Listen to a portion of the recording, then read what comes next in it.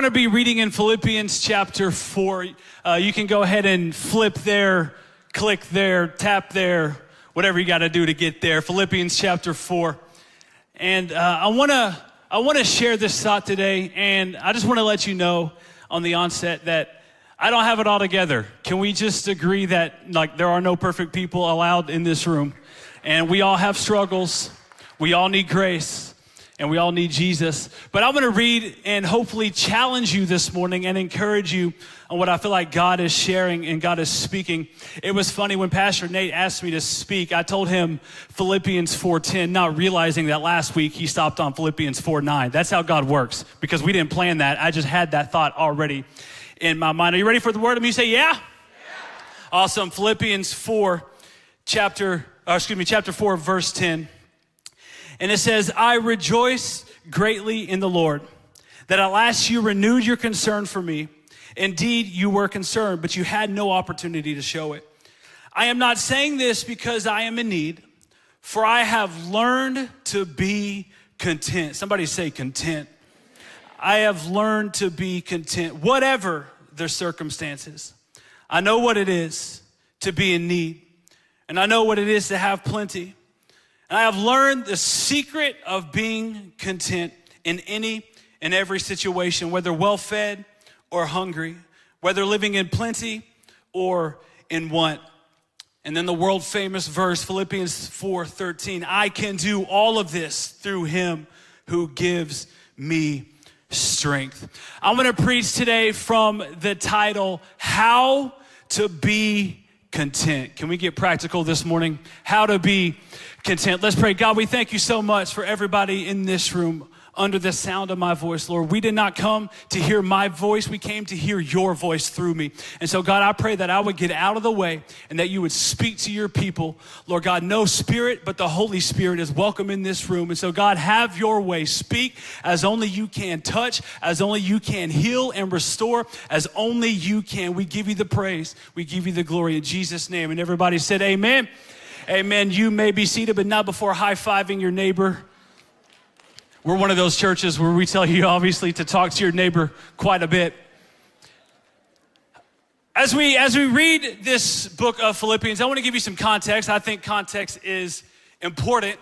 And I kind of want to set the tone for where we're heading this morning. Philippi is the town that this was written to. It's a very beautiful city. It's a town that is spring-filled. It's a fertile valley about 8 miles from the Aegean Sea. And I want you to think Napa Valley. So just beautiful, lush. There's mountains surrounding the city of Philippi. There's gold in the mountains. It's a very wealthy, very prosperous community. And it is actually a retirement community established by the Romans. It is not part of Rome, but it is a Roman colony with Roman privilege. And it was populated by bunch of war vets who served in the Roman Empire. And so this is the historical context behind this book, Philippians, which Paul is writing to the church, to the believers in Philippi. Now, what's different about the book of Philippians, and is different than many other books that Paul wrote, is that there are no rebukes in this book. It's not like he's writing to the Galatians saying, hey, stop listening to false teaching, stop worshiping false God. It's not like he's not rebuking the people of Philippi. And matter of fact, these people are very ordered. Everything is great. They live in a lush community. Things are thriving. Business is booming. There's gold in the mountains. They have everything that they need. They're doing it right, but there's one thing that they lack, and that's joy. By all accounts, they have everything that they need. Very wealthy, very lush. Everything that they need is right there in Philippi, but they don't have joy, which goes to tell me you can have a lot of stuff and you can look good on the outside, but on the inside, you're dying. And so that's what I want to preach to you today from this concept of joy, because this is the central theme of Philippians. And now when I say joy, I'm not talking about some superficial culture joy. I'm talking about joy within your soul. This is the theme for Philippians, and I'm going to get to a lot of that today. But we see this noun joy, or the verb of this word, rejoice, used 16 different times in Paul's letter. So Paul speaks of joy in prayer. He speaks of joy in the fruit of his work, what he's doing. He finds joy in it. He finds joy in suffering. We see that. And we also see Paul that he finds joy even in death.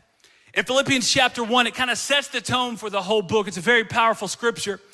And it kind of sets the stage for what Paul is going to be telling these people. So Philippians 1, verse 20 and 21, he says, I eagerly expect and hope that I will in no way be ashamed, but will have sufficient courage so that now, as always, Christ will be exalted in my body, whether life or death. For me, this is a powerful scripture. For me to live is Christ and to die is gain. In other words, Paul is telling them on the onset of this book that no matter what happens to me, I will live my life in a way that brings glory to Jesus. And if my life is taken from me, I'm gonna be with Jesus. You can't win with a guy like that. He's like, if you let me live, I'm gonna preach Jesus. If you kill me, I'm gonna be with Jesus. Either way, you're not gonna take my joy. This is what Paul's saying. So another important theme of Philippians is the greatness of Christ. We see Paul say things like every knee will bow and every tongue will confess that Jesus Christ is Lord. We see Paul things like God gave Jesus the name that is above every name. He exalted him to the highest place. And so it's important for us to understand this if we're going to be reading about Paul in Philippians. And I want to give you a little context about Paul himself. He's writing to believers. He's writing to Jesus followers at Philippi. And what's really crucial, and I've left this out and I haven't said it yet, is Paul is writing this scripture from a prison cell. Philippians 4:13, you know it. I can do all things through Christ who gives me strength. That verse was not written so you could score more touchdowns. That verse was not written so that you could ask that girl out and she would say yes. I remember an old meme. It was like anyone said anything. It's like, first of all, I can do all things through Christ who strengthens me, so jot that down. Paul wrote this from a prison cell. And so you can hear this scripture and it's really encouraging, but until you understand the context, you don't understand what's going on. So Paul is writing, and he's very specifically for Philippians chapter 4. He's writing as an opportunity to encourage Christians to suffer bravely, to live in single-mindedness. In other words, to live in unity, have one thing in your mind, and that's Jesus. And then to trust their lives to the Lord in all things, say all things, and in all circumstances. So I want to look at this example that Paul gives us on how to be content. It is not lost on me that there are a lot of things going on in the world. And there are a lot of things that you are carrying and that I am carrying and that we are carrying together that I can't explain. But I want to look at Paul's example, and I think it's so crucial for us. And I believe if you allow God's word to speak to you today, you can leave out of here with contentment. You can leave out of here with joy, even in the middle of your circumstances. So I think that we have a poor understanding of what contentment is. We can equate contentment with nothing bad ever happening. Like, we come to church, we receive Jesus, and then we expect that life is going to be incredible all the time. That's not biblical, that's American. And so Paul is saying, even in the middle of my circumstances, whether good or bad, I have learned to be content. And I want you to understand that when Paul uses the word content, the Greek word that he uses in this text is translated into being strong enough, needing nothing, independent of external circumstances. So here's what I've learned. I can't always control what's going on around me, but I can have peace and joy in the middle of it. I'll say it again. I can't control what's going on around me, but I can have peace and joy in the middle of it. Again, Philippians 4:11, he said, I'm not saying this because I am in need, for I have learned to be content. Say content.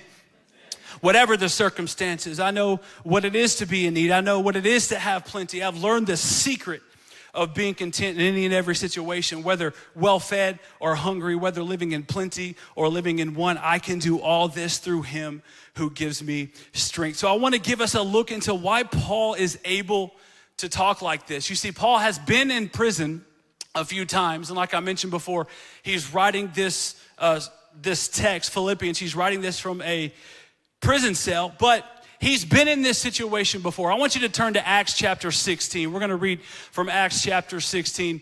It's another story about Paul being arrested. So this actually happened in Philippi. So right now, Paul is in prison writing to the Philippians. This story actually happened in Philippi. So what would happen is Paul would usually, whatever city he was in, he would go into the synagogue to pray on the Sabbath, to spend time in prayer. But in this city, there was no synagogue because they needed 10 leading Jewish families to start a synagogue. And so Paul had to go outside of this city to pray. There were no new religions allowed in this city. And on his way to go pray outside of the city, he encounters this young slave who is possessed by demons. And the Bible says it happens for a few days. And it literally says Paul got annoyed and was like, come out of her in the name of Jesus. So this demon leaves this woman. Her masters, her handlers are freaking out because this woman could tell could predict the future. And remember, she had a demon talking through her. And so it made her masters money. And so now Paul cast the demon out of this woman. And so Paul and Silas get the beat down and they get thrown into jail, even though they are Roman citizens and it was against the law to beat them without trial. But they're in jail, and we pick up in Acts chapter 16. I'm gonna read verse 23 through 25. Remember, I'm giving you context as to why Paul can say things like, I have learned to be content, because he's been in this situation before. Verse 23, after they had been severely flogged, they were thrown into prison, and the jailer was commanded to guard them carefully. Just a few chapters before this, we see Peter in jail, and the angel of the Lord came, the gates opened, Peter walked out, and they actually executed the guard that was watching them. So it says guard them carefully, because they already know this is a Jesus follower, he's liable to get out. Verse 24, when he received those orders, he put him in the inner cell. So he's in a cell within a cell, and fastened their feet in the stocks. Verse 25, about midnight, Paul and Silas were praying and singing hymns to God. They were in prison, beaten, by the way, praying and singing hymns to God, and all the other prisoners were listening to them. So Paul and Silas, we see again in prison, they were praying and they were singing and they were lifting up the name of Jesus. So my point to you this morning is, even when you experience opposition, when you know you're called to something, you can handle it. So Paul and Silas, get this, they're on mission to preach the gospel at all costs. And so this is just a minor bump in the road. So in Philippians, we hear him say, I have learned to be content. And in Acts, we see the reason for his contentment. He's been in this situation before. And even in his lowest of lows, you ever been there in your lowest of lows? He exalts the name of the Lord in worship. Here's my point. Worship makes room for contentment in your life. Worship makes room for contentment. What is worship? Worship is putting your affection and your attention on something. We all do it. We all put our affection somewhere.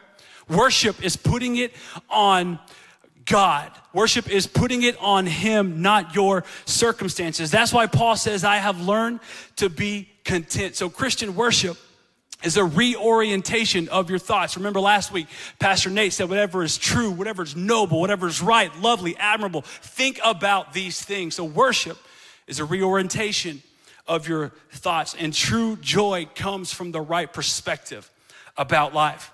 This is why you can have two people in the same situation. One has joy, one doesn't. So Paul is saying, whatever is lovely, whatever is admirable, think about the stuff, put into practice the stuff. Don't just think about worship, be a worshiper. Don't just think about serving, serve, act like a servant, and you will begin to reorient your thoughts to what you love and what has your affection. So Paul here can speak of his contentment in any circumstance, in any struggle, in any difficulty, as long as Christ is strengthened him to bear it, and Christ was being glorified through him. That's when he said, I can do all things through Christ who gives me strength. So get this, Paul gains strength. He gains perspective by worshiping God. You need joy? Worship. You need peace? Worship. You need hope? Worship. You need encouragement? Worship. You feel alone? Worship. You feel abandoned? Worship. You feel the weight of the world on your shoulders? Worship.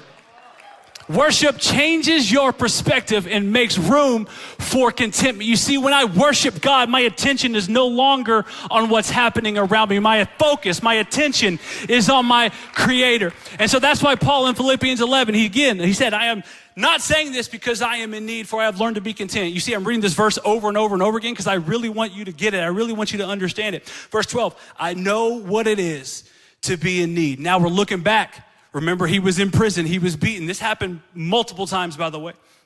I know what it is to be in need. I know what it is to have plenty. I have learned the secret of being content in any and every situation, whether well-fed or hungry, whether living in plenty or in want. I can do all things through him who gives me strength.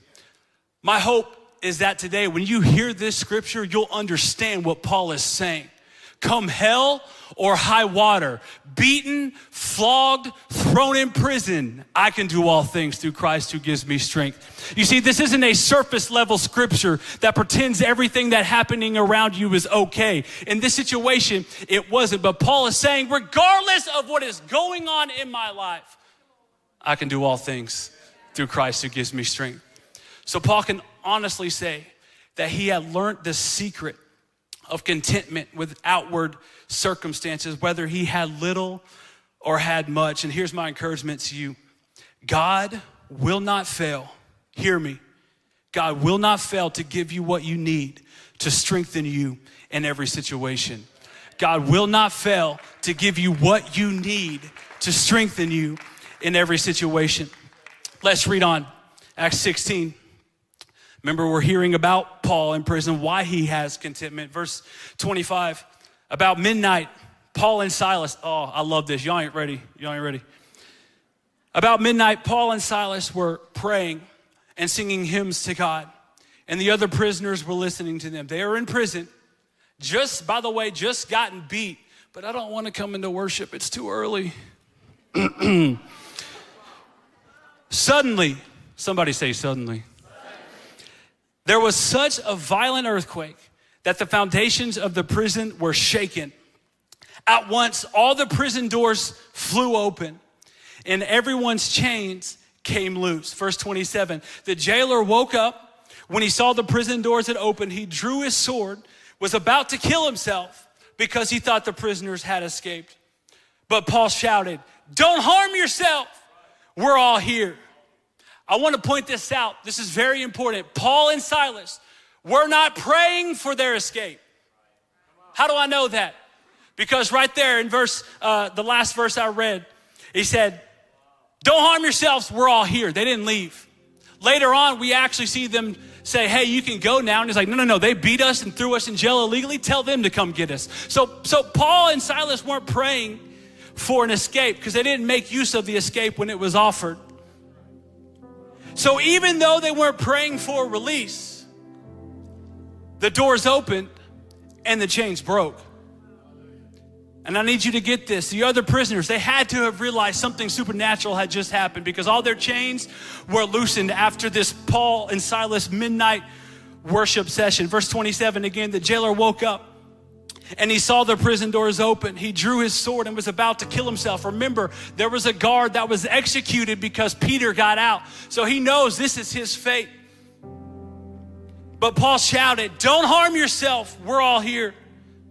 So the jailer called for the lights, rushed in, and fell trembling before Paul and Silas. He then brought them out and asked, sir, what must I do to be saved? They replied, believe in the Lord Jesus and you will be saved. Not just you, but you and your household. Anybody believing for their household to receive salvation this morning? It says in verse 32, then they spoke the word of the Lord to him and to all the others in the house. And at that hour of the night, the jailer took them, washed their wounds, and immediately he and his household were baptized. The jailer brought him into his house, set a meal before them, and was filled with joy. Somebody say joy, because he had come to believe in God, he and his whole household. Now I want to point this out. Don't miss it. Paul and Silas were not in jail because they casted the demon out of a woman. It may appear that way because they cast the demon out and were thrown in jail. But God had them there to lead this guard and his family to Jesus. The guard would have killed himself. We see that happen when Peter left the prison. Every purpose of God is for redemption. You may be in a struggle right now, and I am not minimizing your struggle. But I want to ask you the question, what is God trying to show you? What is God trying to do through you? You see, Paul and Silas, they knew that the Lord was in this, even from a prison cell, because their focus was on the work of God. Their focus was not on the chains. Their focus was on the chain breaker. Their worship, get this, their worship made them ready for what God was wanting to do next. You see, they didn't get distracted. Distracted worshipers would have thought the chains broke for them. Distracted worshipers would be worshiping, singing songs to Jesus. The chains would have broke. This is amazing. I'm out of here. The guard would have killed himself. But when you are a worshiper, your perspective, come on, is God-formed, not formed by your situation. This is why, hear me, church, I need you to get this. This is why you can have someone who may be in the fight of their life, but you would never know it. God focus. King David, running for his life, has an opportunity to kill Saul, his attacker. He said, who shall touch the Lord's anointed? God focus. This is the reason that 3 Jewish boys could be threatened with the fiery furnace, but they refused to worship anyone but Yahweh. God focus. This is why Stephen in the New Testament can be stoned for preaching the gospel, but his eyes are fixed on heaven. Somebody say God focus. This is the reason a single mom carrying the weight of the world can pour it out in worship. Somebody say God focus. This is why a teenager, after losing his father, can stand up straight, serve in church, show up to youth every week, serve his peers. Somebody say God focus. This is why men who deal with providing for his family, the stress of work, can serve in Skybreak Kids and get eye level with the 3-year-old and say, God loves you. God has a plan for you. Somebody say God focus. I need you to hear this. If they would have felt sorry for themselves, we're in prison, life is hard. And again, I'm not minimizing. I'm with you. I am with you. I'll add to that list. This is why someone battling infertility can stand on the front row, lift their hands and say, God, you're good.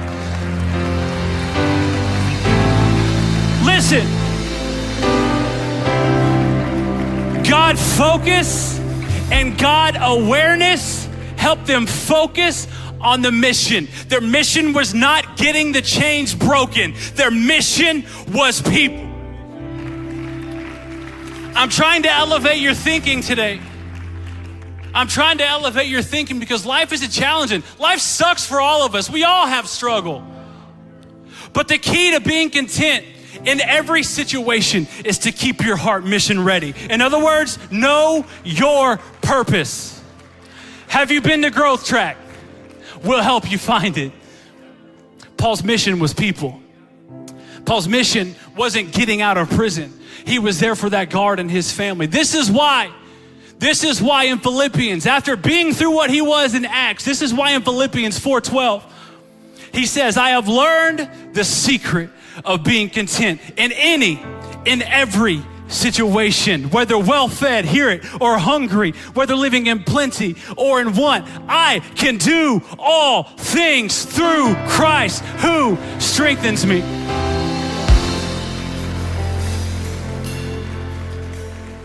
So instead of focusing on what's around me, my heart has got to stay locked in on God. And when all hell breaks loose in my life, I am not swayed. I am not knocked off my purpose. I am reminded that God is with me, even in the prison cell, even in the heartache, even in my lowest of lows, at the midnight hour. Oh, come on, somebody. Some of you just need to worship. Some of you just need to quiet out the noise of what's going on in your life. Get on your knees, put on some worship music, and just lift up the name of Jesus. Say he's worthy of it all, for from him and to him are all things. Acts chapter 16, just to finish the story. After Paul led the guard and his family to Christ, it says, when it was daylight, the magistrates sent their officers to the jailer with the order, release those men. The jailer told Paul, the magistrates have ordered that you and Silas be relieved. Now you can leave, go in peace. And this is where Paul's like, hold up. They beat us publicly and without a trial. And we are Roman citizens. They threw us into prison. And now they want to get rid of us quietly? Nah. Let them come themselves and escort us out. Remember, Paul's mission wasn't to get out of jail. Paul's mission was people. The officers reported this to the magistrates. And when they heard that Paul and Silas were Roman citizens, they were alarmed. They messed up. Verse 39, they came to appease them. And they escorted him from prison, requesting that they leave the city. This is why Paul can say with confidence in Philippians 4, I know what it is to be in need. I know what it is to have plenty. Can I just sit with you on this morning? I know what it is to hurt. I know what it is to know that, to not know the answer. I know what it is to be backed in a corner and not know what you're going to do. I know what it is to have to trust God, because that's the only thing that you can hold on to. But here's my point. True peace comes from knowing Jesus. True peace. I'm not talking about the peace of this world. That's not true peace. Jesus said, the peace I give you is peace that this world cannot give. Only I can give you. In fact, God's name, Jehovah Shalom. He is the God of peace. Not just that he has peace, or that he can bring peace, or that he can give peace. He does, but he is peace.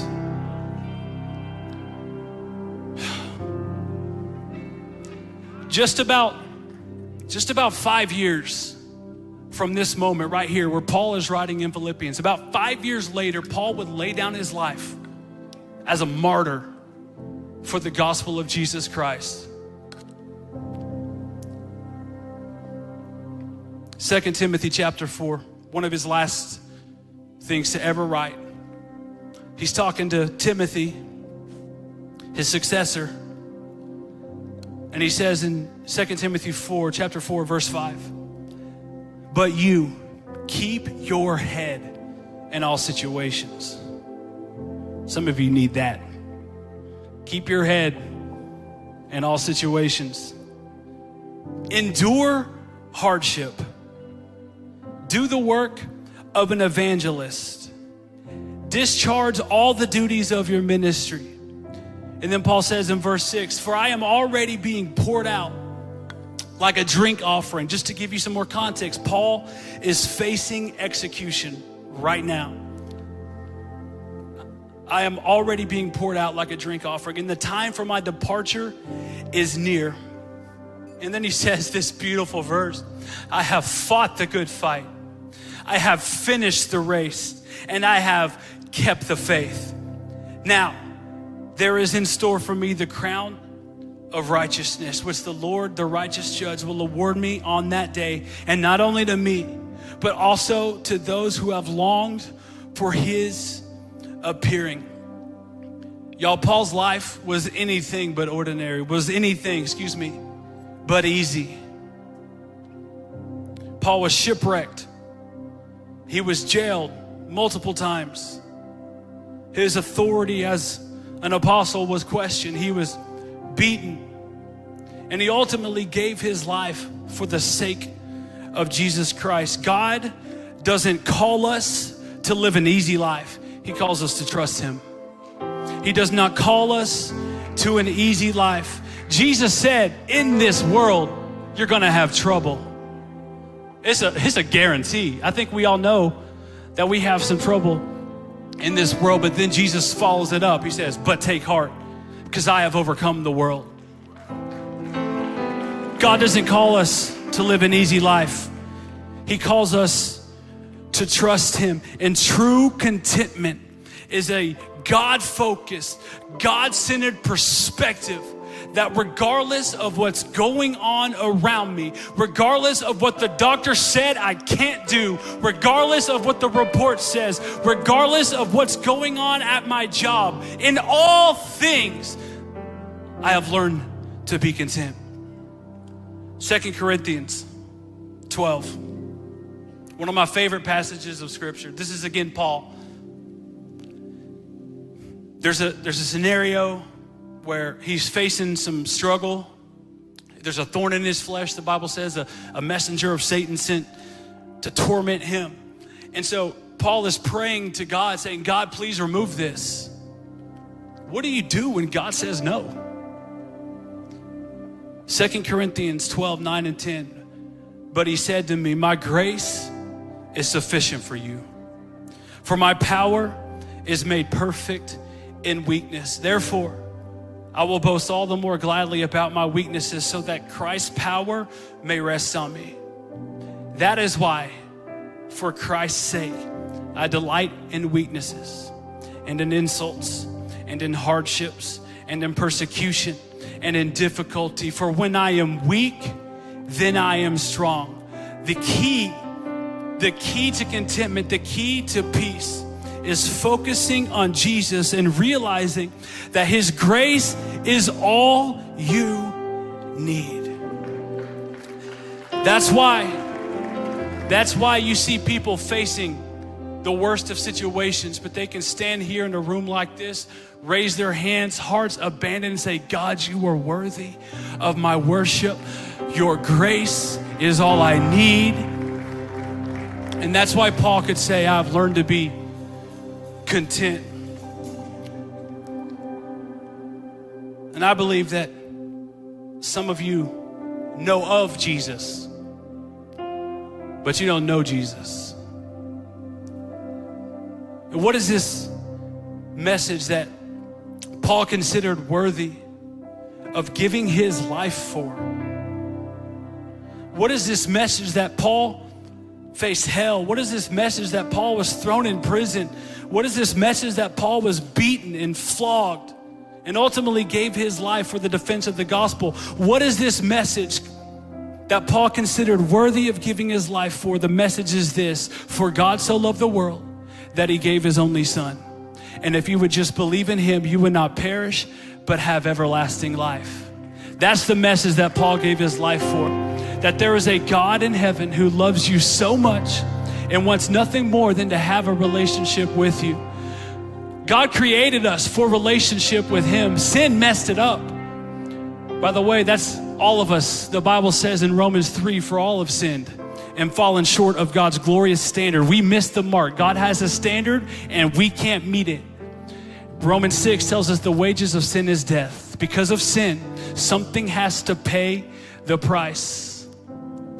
And that price, that sacrifice, was the spotless Lamb of God. Jesus Christ came to the earth, born of a virgin. We're about to celebrate him in Christmas. He came to this life, lived a perfect and sinless life, gave his life willingly on the cross. They did not take it from him. He laid it down. And because of the cross of Jesus Christ, we can come into the presence of God, receive his forgiveness, receive his salvation. And that gap that was created because of our sin is now closed. And I can stand before God the Father as righteous. That's a Bible word for in right standing with God. And when God looks at me because of the sacrifice of Jesus Christ, he doesn't see me for my sin. He doesn't see me for my hang-ups and my mess-ups. He sees me through the lens of grace and what Jesus Christ has already done for me. You can't earn it. You can never be good enough to receive salvation. In fact, the New Testament goes on to say if we could earn our salvation, then Jesus died for nothing, but we can't earn it.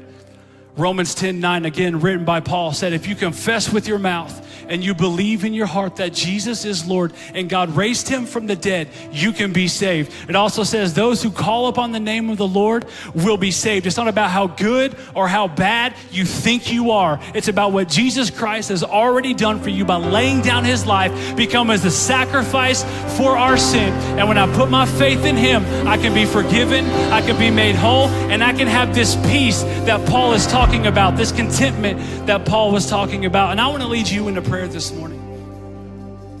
This is the message of the gospel of Jesus Christ, that we can walk in freedom, we can receive salvation, we can have our past wiped away and our sins forgiven because of Jesus Christ. And I want to lead you into prayer tonight. Can we just have everyone stand up this morning? Everyone stand up. I want to pray. I believe that there's people in this room who are battling right now. The word of God tells us, behold, I stand at the door and knock. Anyone opens, I will enter. Right now, Jesus is knocking on your heart. You've heard it.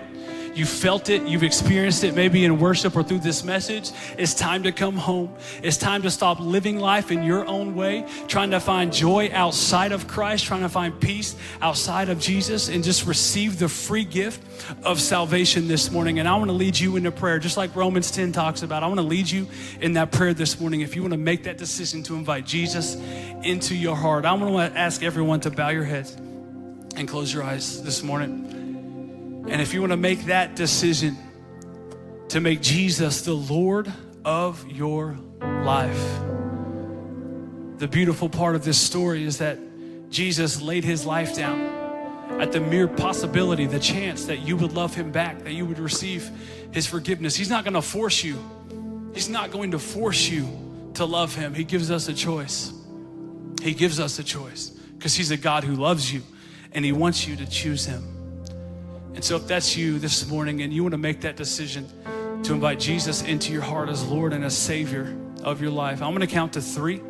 And I just want you to lift your hand so I can pray with you. We're going to pray together as a church family. But if that's you, you want to make that decision for the first time, raise your hand on the count of 3. 1, 2, 3. If you want to make that decision this morning and invite Jesus into your heart, thank you. I see it. God bless you. Thank you, Jesus. Anybody else in this room want to make that decision and invite Jesus into your heart? Thank you. God bless you. Thank you, Jesus. Thank you, Jesus. I see it. Thank you, Jesus. All right, you can put your hands down. I want everyone to pray this prayer, whether you've prayed it before or not. Pray it to support those that are making that decision this morning. Say this with me. Say, dear Jesus, I invite you into my heart. Forgive me of my sin. Make me a new person. I receive your forgiveness. I receive your grace. I believe that you died and that you rose again for me. Help me to live for you, to serve you, to honor you with my life. Lead me and guide me for the rest of my days.